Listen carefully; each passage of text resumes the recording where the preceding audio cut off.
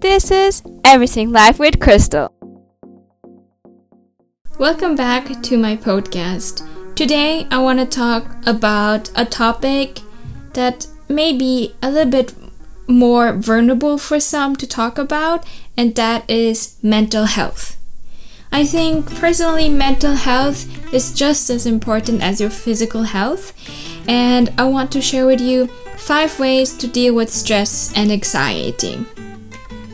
Taking care of your mental health is a paramount during uncertainty. The current world we are living in gives everyone enough reasons to be depressed, stressed, and anxious. It's so important to find ways to help us deal with uncertainty. I myself have experienced, I believe now, 5 lockdowns during a pandemic that has lasted already for over 2 years. It has been quite difficult and challenging for me, honestly, because on social media, it's so easy to judge family, friends, and co-workers that all their life is so perfect because what people share online and is most of the time positive. I can 100% guarantee you though that someone close to you is going through a hard time or has gone through a tough time during this pandemic. So here are my 5 tips so that you can find ways to better deal with an unprecedented period. Instead of keeping all of this to myself, I think it's best to be vulnerable and to help other people that might feel overwhelmed because of personal reasons.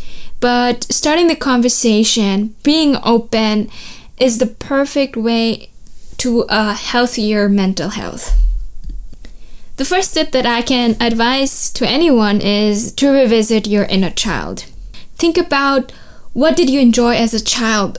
What hobbies made you smile or helped you to feel motivated, inspired, and to be present?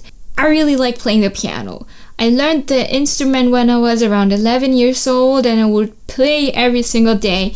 So when I started my corporate career, I stopped playing the piano and kind of also lost touch with the instrument, if one can say that. The piano, again, makes me think a lot about what's going on. So the piano sometimes also stresses me out. But during the pandemic, I realized how much I enjoy playing the piano. And that's when I also go to another hobby that I enjoyed as a child, that was painting.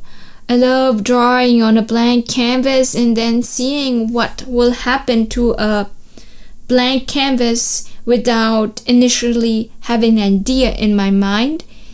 And I don't really even care if my end product will be beautiful or nice. All I do is, when I am creative, is I just start and then figure out during the process whether I would like it later or what I need to adjust. And it's all about me, so I don't even share like what I draw with the public or with my friends. I just do it by myself, and that's the beauty about hobbies, right? It's not about showing off or being tremendously talented. Following hobbies is about inner peace, and as long as it brings joy to yourself, that's all what matters about hobbies. So another easy way to revisit your inner child is through virtual game nights. We all know Zoom, Teams, and Skype by now. We are experts of the mute and unmute button that I can no longer hear. But we all know how to use these things now. Well, the majority that have a corporate job at least. Why not have a virtual game night with your friends or family if you're not able to see each other personally? Sip a glass of wine and eat some chocolate or cheese or any other comfort food in between the game and laugh and just have a good time. The second advice that I can give you is stick to your pre-lockdown routine. What I precisely mean with that is, yes, we have been living with a pandemic for 2 years now. But the majority of our life, we had a very stable life, not so much touched by uncertainty and legal restrictions and the fear of the unknown that is beyond our capacity. So exactly during this time, it's important to have a routine. For me, I look at the things that I can control. I can control when I wake up in the morning. I can control what I wear and what I eat. So it's really basic things when it comes to sticking to your routine. And for me, it's doing my job, my corporate job, and having my meetings, replying to emails. That's a big part of my routine. And I try to stick to that, to my schedule. And I'm tremendously grateful that I have a full-time job where I can have a stable part of my life during these unprecedented times. But even for the listeners out there that don't have a full-time job, I would still advise that you stick to a routine, like going to bed at a certain time or doing certain days of the week to go out in nature, to read a book in the evenings. It's like the small things really when it comes to having a routine.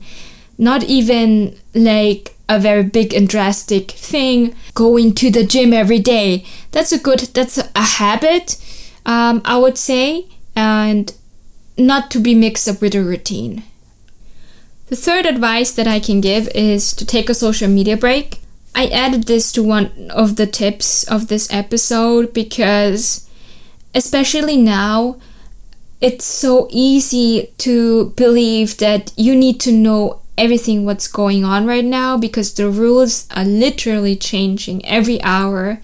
There's news about different countries constantly and different opinions.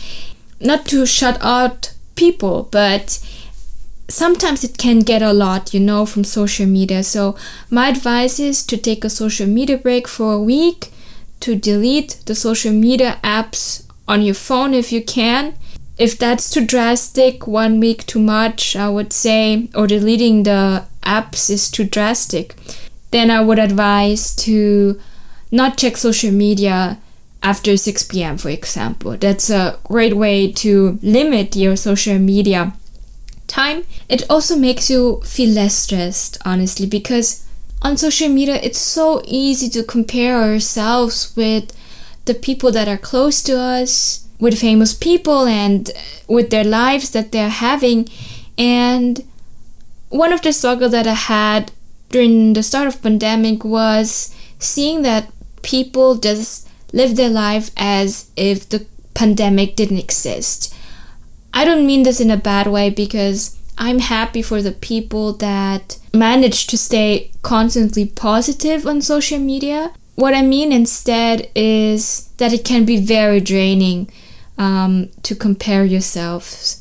At the essence, social media was created to create communication. But lately, especially now, people start to communicate via likes and followers or stickers or emojis. So that's kind of also makes social media kind of paradox because people also started to stop talking with each other. I'm saying this even though I work in marketing and I love marketing. So even though social media can be beautiful, it's also at the same time so contradicting. The fourth advice is find comfort in what you can control. I touched upon this earlier in the episode where I said you can control what you think and what you say, and I generally mean that because especially when you're overwhelmed, it's like you cannot control what's happening around you. When I'm really, really stressed, I ask myself, what do I see? What do I feel? What do I hear? Right now, I see trees outside my window. I am talking on a mic to create this podcast on my work desk. And I have a cup of tea right next to me that I will drink after this episode. Already knowing that I am at the place that is safe and knowing that I am aware of what's around me already gives me comfort. And I'm tremendously grateful for that. So instead of feeling stressed and overwhelmed, I start to feel grateful. Also for the little things. I know that not everyone is so blessed.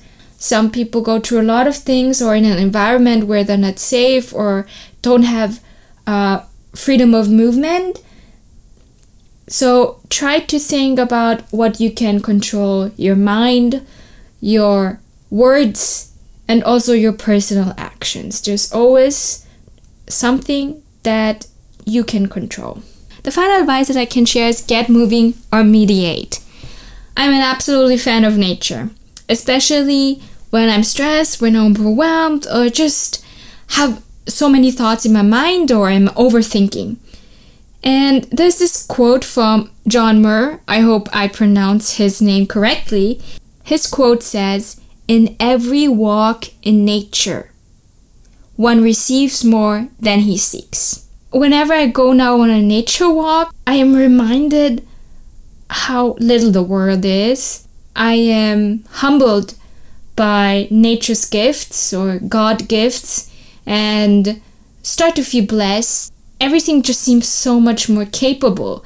So I generally advise that you go on a nature walk. It doesn't even have to be in the woods. It can be just around your building, around your home. You don't have to go outside to the woods for this. You will see there's so many simple and beautiful things in nature. It's the simple things like breathing in the fresh air without a mask.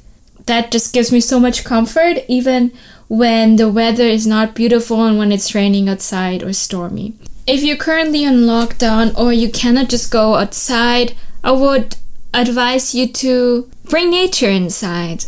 Buy some flowers, open all your windows, get in the fresh air, and just breathe in that fresh air. That is a gift to your soul and your spirit.